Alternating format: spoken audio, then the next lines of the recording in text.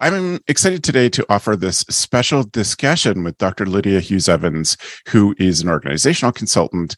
And she and I have had a discussion about some really cool things, opportunities for camps at this time of the year, but really throughout the year. I think we can build on some really cool stuff. So, Dr. Hughes Evans, thank you for joining us today. Absolutely, Travis. It's my pleasure. This is CampHacker. Come find our show notes and our blog for camp directors and leaders at camphacker.tv.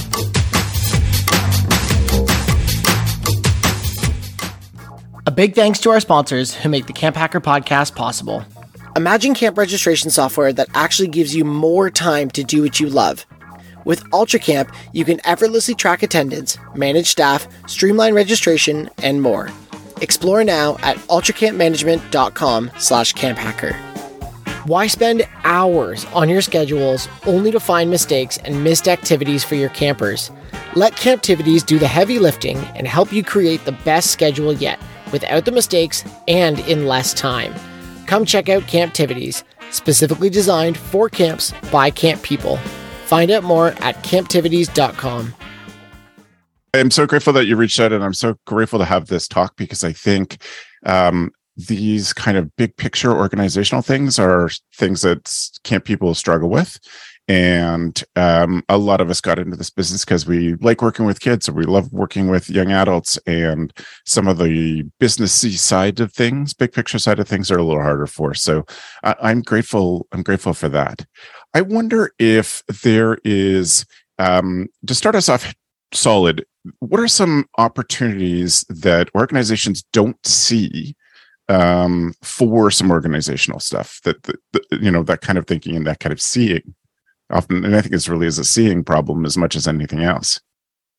Yeah, I think a big part of that actually has to do with capacity. So much of nonprofit functioning is like on the go, and like we're running the train and laying the track at the same time, kind of, as it were, throughout the process.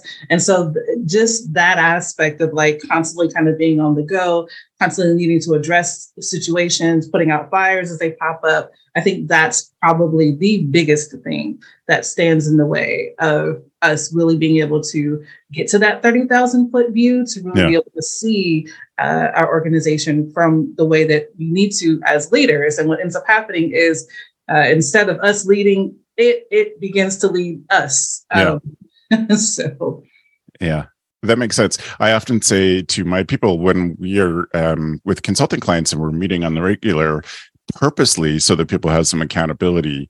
And I often ask at the end of a conversation, tell me one thing you're going to do this week that is big picture, that is not just answering emails, or in our case, answering parent questions and concerns. The one big thing, like make that commitment to me. So I love that thinking, and I'm grateful to you for that. What drew you into this kind of work, doing this for nonprofits and the specific stuff you're doing as an organizational development consultant? Oh, absolutely. I've always wanted to be able to use my skill set to support the community. And I thought I was going to be a teacher growing up. So that was my kind of goal, to be a high school English teacher. But that didn't work because I'm an introvert. So I had to find some other kind of means, although I do actually use I do have a teaching credential for K through 8. And I did teach in some public schools and private schools and did some academic tutoring. And then I also worked in the nonprofit space. And in the nonprofit space, I worked primarily in group homes with kids who were in foster care and juvenile probation. I did adolescent drug treatment facilities, community mental health agencies. And it was just kind of over time that I had this kind of, I guess, barrage of skills and pieces of things that I really liked. And so it wasn't until I found organizational development and organizational leadership that I'm like, oh, I could put all these pieces together and actually help organizations. So that was like really exciting. So I'm from St. Louis, and when you're, or at least my experience, you're from the Midwest, you don't know what to do. You just keep going back to school and accruing more loans. And finally I ran into something that works for me. So yeah. What is it about the field that you enjoy, that you're so passionate about? Oh my gosh. Being able to help organizations to be able to do what they do sustainably without killing themselves. That's probably that's probably the biggest thing. I know everyone is so passionate. People work so hard, especially in nonprofits. Summer camps, I'm sure exactly the same. People are wearing so many hats. And it's kind of underfunded on the operational administrative side of things. So most people who are in the nonprofit space are super scrappy, but that could also be exhausting.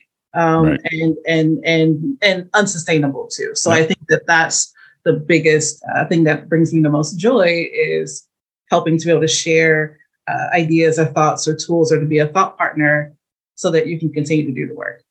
Right. When you start with an organization, where's your usual starting place with them? Oh, so my free consult question, first one is what keeps you up at night? Okay. And that usually tells me everything I need to know. Because it usually falls into one or two or three different categories or themes. So as a systems thinker, I'm always looking for what's underneath that iceberg, right? What's underneath the waterline. So you're telling me that these are your pain points, but I'm thinking about what systems and structures do we need to be able to leverage to address that pain point for you. Right. Can you tell me more about what a system looks like that you implement with somebody, or that you often, I guess, what sort of systems are you specifically talking about? So sometimes it can vary. It may be actually just standardizing policies and procedures for something, just about any administrative task in particular, or even thinking through the process. So there's a lot of process mapping sometimes, of thinking through like, what does it take to get this done, from who all is involved, and how can we actually streamline this in a way that makes it more effective with what we're doing. A lot of the times it's also what I call program development. And that's something that I actually ran into when I was running group homes. We had to submit to the county essentially a program plan of how we were going to be able to support the youth, what services we were going to have, how we're going to support their behaviors, all the staffing, and the outcomes. And we need to be really clear about the outcomes, and also how we were going to measure success. And that is, I think, something that we don't do as much in the nonprofit space. Of course. Yep. And it really taps into like grants and donors and everything else, right? Is being really clear on what program or service we're providing and how people benefit and how we measure that success. Right. So sometimes it's kind of doing an assessment of that and trying to put in systems and structures that help to support that. Every year, it's the same thing. Lots of hours spent working on the daily schedules, only to find mistakes, missed activities, and lots of stress along the way. Why is it so difficult? There's got to be a better way. And there is. Camptivities, an activity scheduler made specifically for camps by camp people. Group scheduling or camper scheduling, they've got you covered. Different day schedules, no problem. Auto scheduling, you got it. Elective scheduling, yep. Batch scheduling, of course. Schedule the way that works for your camp. With over 50 different reports, you'll be able to see the data easily. So, when a parent calls and says their camper didn't get an activity week 1, pull up the group activity tracker and see exactly when that activity was scheduled all summer long. Modernize the way you do activity scheduling. Make it easier to collaborate with team members. Get rid of the mistakes and make sure your campers are getting to all the activities your camp has to offer. We'd love to show you the next big thing in camp. So don't wait until the new year. Start the onboarding process now and save 15% for the first year. Visit camptivities.com to set up a time to chat. Let them help you get away from your desk and back out into camp. You used a term before that I just want to clarify for people watching. What is a process map? Oh, process map. Super fun. Okay. So like I'm creative, but like I'm not this kind of creative, but they have software for this, which is really cool. So it's basically, okay. So we can map out, and sometimes I do it on a whiteboard. I want to be able to, let's see, come up with something simple I'm trying to think of. We could do hosting an event. How about that? Yeah. So we're going to host an event. And so in order to be able to do that, we have to think of all of the steps, every single step that it's going to take, from beginning of like thinking through sending out the invitations, figuring out the logistics, where we're going to have it, who's going to be a part of that, and all the steps in between. And so that's really what process mapping is just thinking through all the steps. And once you start to think through the steps that it takes to complete a task, usually it's almost like that peanut butter and jelly situation, right? Yeah. It's like, how do you make a sandwich? It's like, oh, you take 2 pieces of bread and you do this and this. Oh yeah, you also do this. Oh, I forgot that this has to happen too, right? Yeah. And so it's that kind of mapping it out visually so that we can see it and really make sure that all those pieces matter, that we actually need all those pieces. Is there some redundancies? Are things happening twice so we can cut some of that out? Is there too many people involved in the process and we could reduce that and we could use their energy somewhere else? So it's just a visual representation of what it takes to be able to complete a task. Yeah. One thing I've seen come out of process mapping that I've been involved in is often it identifies a person who's a bottleneck. So a person who slows the process. Our team's ready up to this point and we're just waiting for approval. And, the executive is just too busy or, That's right. And then you get stuck at a point. That's and right. By mapping something like that out in camp, I think of intake when new families are coming or families are arriving at camp. You're looking through that whole process and making sure that there's no process slowdowns. That's right. Just how we organize things and figuring out how to work through or around or with the person who is the actual, like, who's slowing the process down. But mapping it out allows you to be like, oh, here's a point. Yep. Maybe even it's you being able to show to an executive, see, this is where we're stalled. That's right. Because things are sitting on your desk for too long.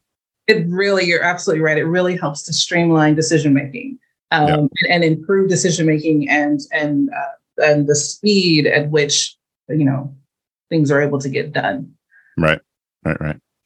Were there any other challenges in your work in nonprofit work as an employee that really stood out to you that you said, I really need to fix this?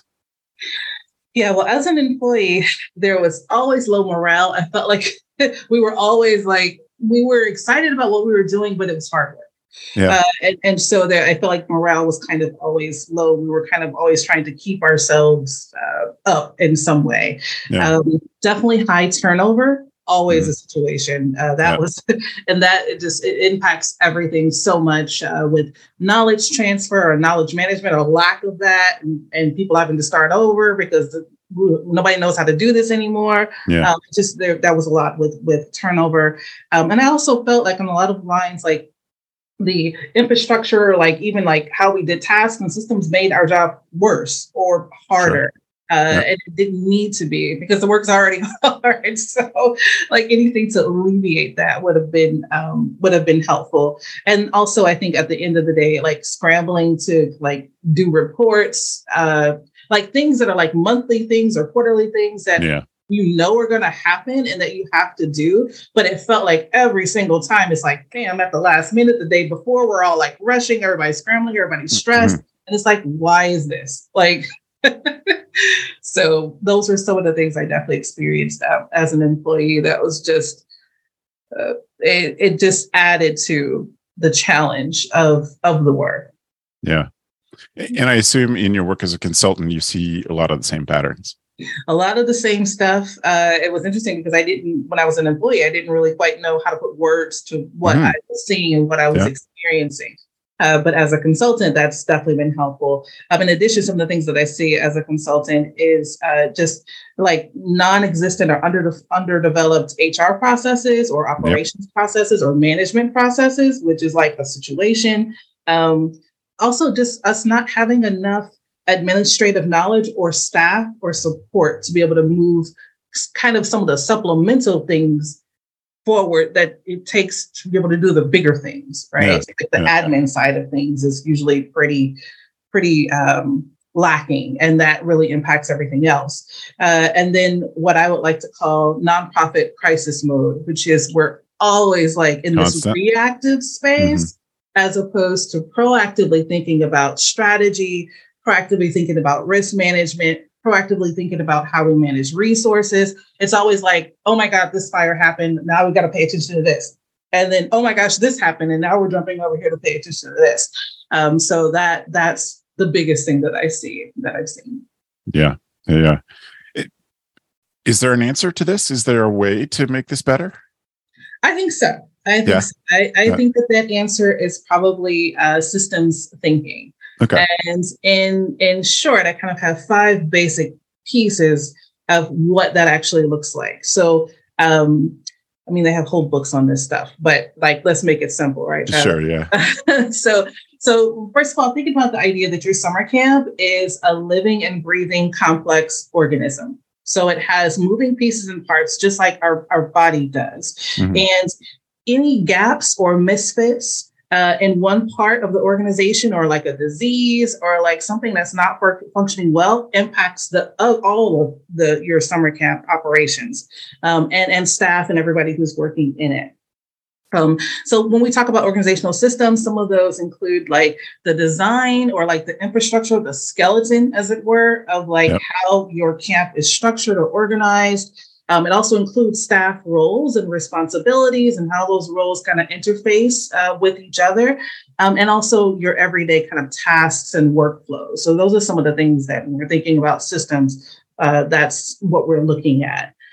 People, of course, are the core drivers of change and mission and innovation. So therefore they matter. But the systems in which they operate in matter even more in a lot of ways. Yeah. Because you can't outwork a bad system. It doesn't matter how great you are as an individual or as a leader. If your system is not supporting your work, it's actually hindering your work. Yep. Right? Yep.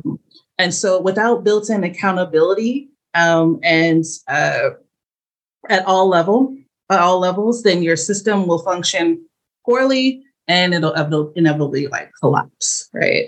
And so I find that when people were bringing problems to me, even personnel concerns, like I'm having problems with this particular employee or different things like that, 90% of those problems stem from systems issues, right? 90% of them. And if I can go in and we can identify what those systems issues are, and leaders can start to make those adjustments, that impacts literally everything. Now, if we go in and we change the system, if it's an employee issue, and we adjust things and make it make sense, if you still have that problem, then you may have a personality issue or like a culture fit issue. But 90% of it is really systems related and systems impacted. I'm going to take a second to thank UltraCamp for sponsoring the CampHacker podcast. UltraCamp has an offer exclusive to CampHacker listeners that allows you to discover the best marketing tools and apps for camps. They put it all together in a little bundle that's been updated for 2023-24. If you go to ultracampmanagement.com/CampHacker, there you can download their free guide, The Marketing Toolbox. When you think about this job, do you focus on, do you consider at a lot of moments in the day what drew you to the camp experience? UltraCamp knows it wasn't for paperwork. It wasn't for metrics. It wasn't for bookkeeping. That's why they have created an all-in-one platform to streamline your program management. You can say goodbye to the hassle of learning and managing multiple platforms to run your camp. With UltraCamp, you can effortlessly register and manage campers, generate and direct communication networks, organize schedules and activities, process payments and donations. UltraCamp's goal is to help their clients spend less time in the office and more time doing what they love.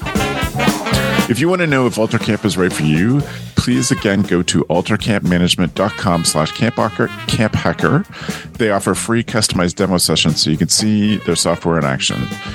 ultracampmanagement.com/CampHacker. Based on the stuff that you've been talking about today, is there some things that camp leaders, nonprofit or not, who only have a small window, 1 hour a week or 2 hours a month, put towards something that they could do to make these systems better, make things run smoother? How do you think they could best use their time? I love that. So we started off talking about capacity, right? Yeah. And so I think that idea of personal capacity is so important to be able to free up enough psychic and emotional and mental space to be able to even start to think about and look at systems and what needs to happen. So what I would encourage, the first step actually would be taking out a blank sheet of paper and dividing it into 3 columns. and kind of mapping out what you do and how you're spending your time, because that's going to help you to figure out how we can build in some more personal capacity for you, so that you can actually then look at your camp and really see what's happening and what the camp needs. So those 3 columns, that first column with column A is the things that I currently do that are a good use of my time and that are in my job description, whether I like to do them or not. Right. So you're going to list those things out, and I'll put a little bit of a time connection to it. So per week, how much, so maybe intake, how much time does that take per week? Or supervising staff, how much time does that take for you per week? Right. So that's going to be column A. Column B is the things that I currently do that would be better delegated to somebody else, even if I like to do them. Yeah. Because that's a situation, right? Totally. Yeah. So a lot of the times, we're like spending our time doing things. We're very busy and busy, but not necessarily doing those things that really only we can do. Yeah. And sometimes we have our pet projects that we like, but really, if we could move those off of our plate and focus on these bigger 30,000 foot view issues, that would really help us out. And so your third column is the things I should do, but I never have time for because there's too many things in columns A and B. Right. And a lot of the times I find that inherently, Travis, people know what they should be doing or what needs to be doing, or it's those things that kind of sit in the back burner that causes you anxiety and stress because you know that you're not getting to it, but you also know that you not getting to it is negatively impacting everything else. Of course. Yeah. Right. So I didn't come up with this particular model. I love it. It was my friend and my colleague, Lisa Solomon at Solomon Strategic Development, that came up with that kind of frame that we've used a lot to be able to help people to figure out. And so the idea is, first of all, to start in column B, right? And to think through how those delegatable items, where can we make that go? Could we get a virtual assistant? Like, what are some of the things that we could do to move some of those items off of our plate so that we can then incorporate those items in a column C, right? Yeah. And then also what I'll provide to you too, Travis, is, and to your listeners, I do have an organizational health assessment, which is a document that goes through my kind of 4 areas of organization, which for me are adaptable infrastructure. So to have some questions that you can ask about your summer camp, about like your kind of system structures and infrastructure wiring, your skeleton, some questions around resource management, some questions around staffing, and then some questions around sustainability. And for me, sustainability is making sure that we are building up our organization, building up our camp in such a way that it can continue to serve others past our lifetime, past us being here, right? Because this is really why we're here doing the work. It's not just for something we're going to do on the fly and then we hope that it collapses, right? But we're really trying to build something that's sustainable. So there are some questions that as leaders build out their personal capacity and build out those little 1 hour and 2 hour gaps that they can use, then they can start to go through that assessment and see, along with what they already know needs to happen for their camp, what are some other things that also maybe need to pay attention to as well. Right. All right. When camps started thinking, and this is prime time, we're recording this in the middle of May, when it is absolutely the most stressful time of year. But if we do find some time soon or in short little chunks now, what are the benefits of spending that time on those things? Oh my gosh. So the obvious one is you're reducing your liability. Sure. Yeah, it's a risk problem. That's number one. Is it really is a risk issue. And so, when you think about like incidents that you may have had at your camp, or problems that are chronic problems that you keep having the same issue over and over again, or you keep trying to explain the same process over and over again, those are things that can lead to larger issues in relationship to liability. So taking the time up front now to be able to invest, it saves you so much time and possibly even money later on down the line, money in staff retention, money in, incidents that are taking place that we have to figure out that we don't need, all those kind of things. There's definitely, it also provides an opportunity for, like we talked about, sustainability. Yeah. And also consistency in impact of your programming. right? So that's a big thing, is that we're serving youth, we're serving adults. We want to be able to serve them well and consistently. It doesn't matter how many different groups we have coming through. And so streamlining our systems and structures really ensures the fact that each individual that comes to our camp is receiving equitable services and support and our best, right? We're giving each group our best. And that really comes from taking the time to streamline our systems and think about our systems. Right. All right. Trying to think of a strong way to finish this off here. Is there one piece of advice that or one focus point that you would get camp directors to be thinking about? Absolutely. This time of year, any time of year? Any time of year. I think that camp is so much about learning and exploring and innovating. And that's what we're encouraging camp participants to do, right? They're learning and exploring and innovating, learning about themselves, their peers, the world around them. And so I think that it's going to be important for us as camp leaders to continue to extend that culture of learning and exploring and innovation into how we operate. Right. Because we want to be authentic, right? So what we're putting out there and what we're encouraging others to be able to do, we want to also practice that ourselves. And so camps are like inherently learning organizations. Yeah. Right? We're constantly learning and growing and developing. Yeah, that's great. Dr. Hughes Evans, I am so grateful for your time today. Thank you for sharing. Absolutely. My pleasure, Travis. Thanks so much. And thanks for the evening, friends. The CampHacker podcast is brought to you by Beth and Travis Allison, summer camp leadership training and marketing consultants. Thanks for listening.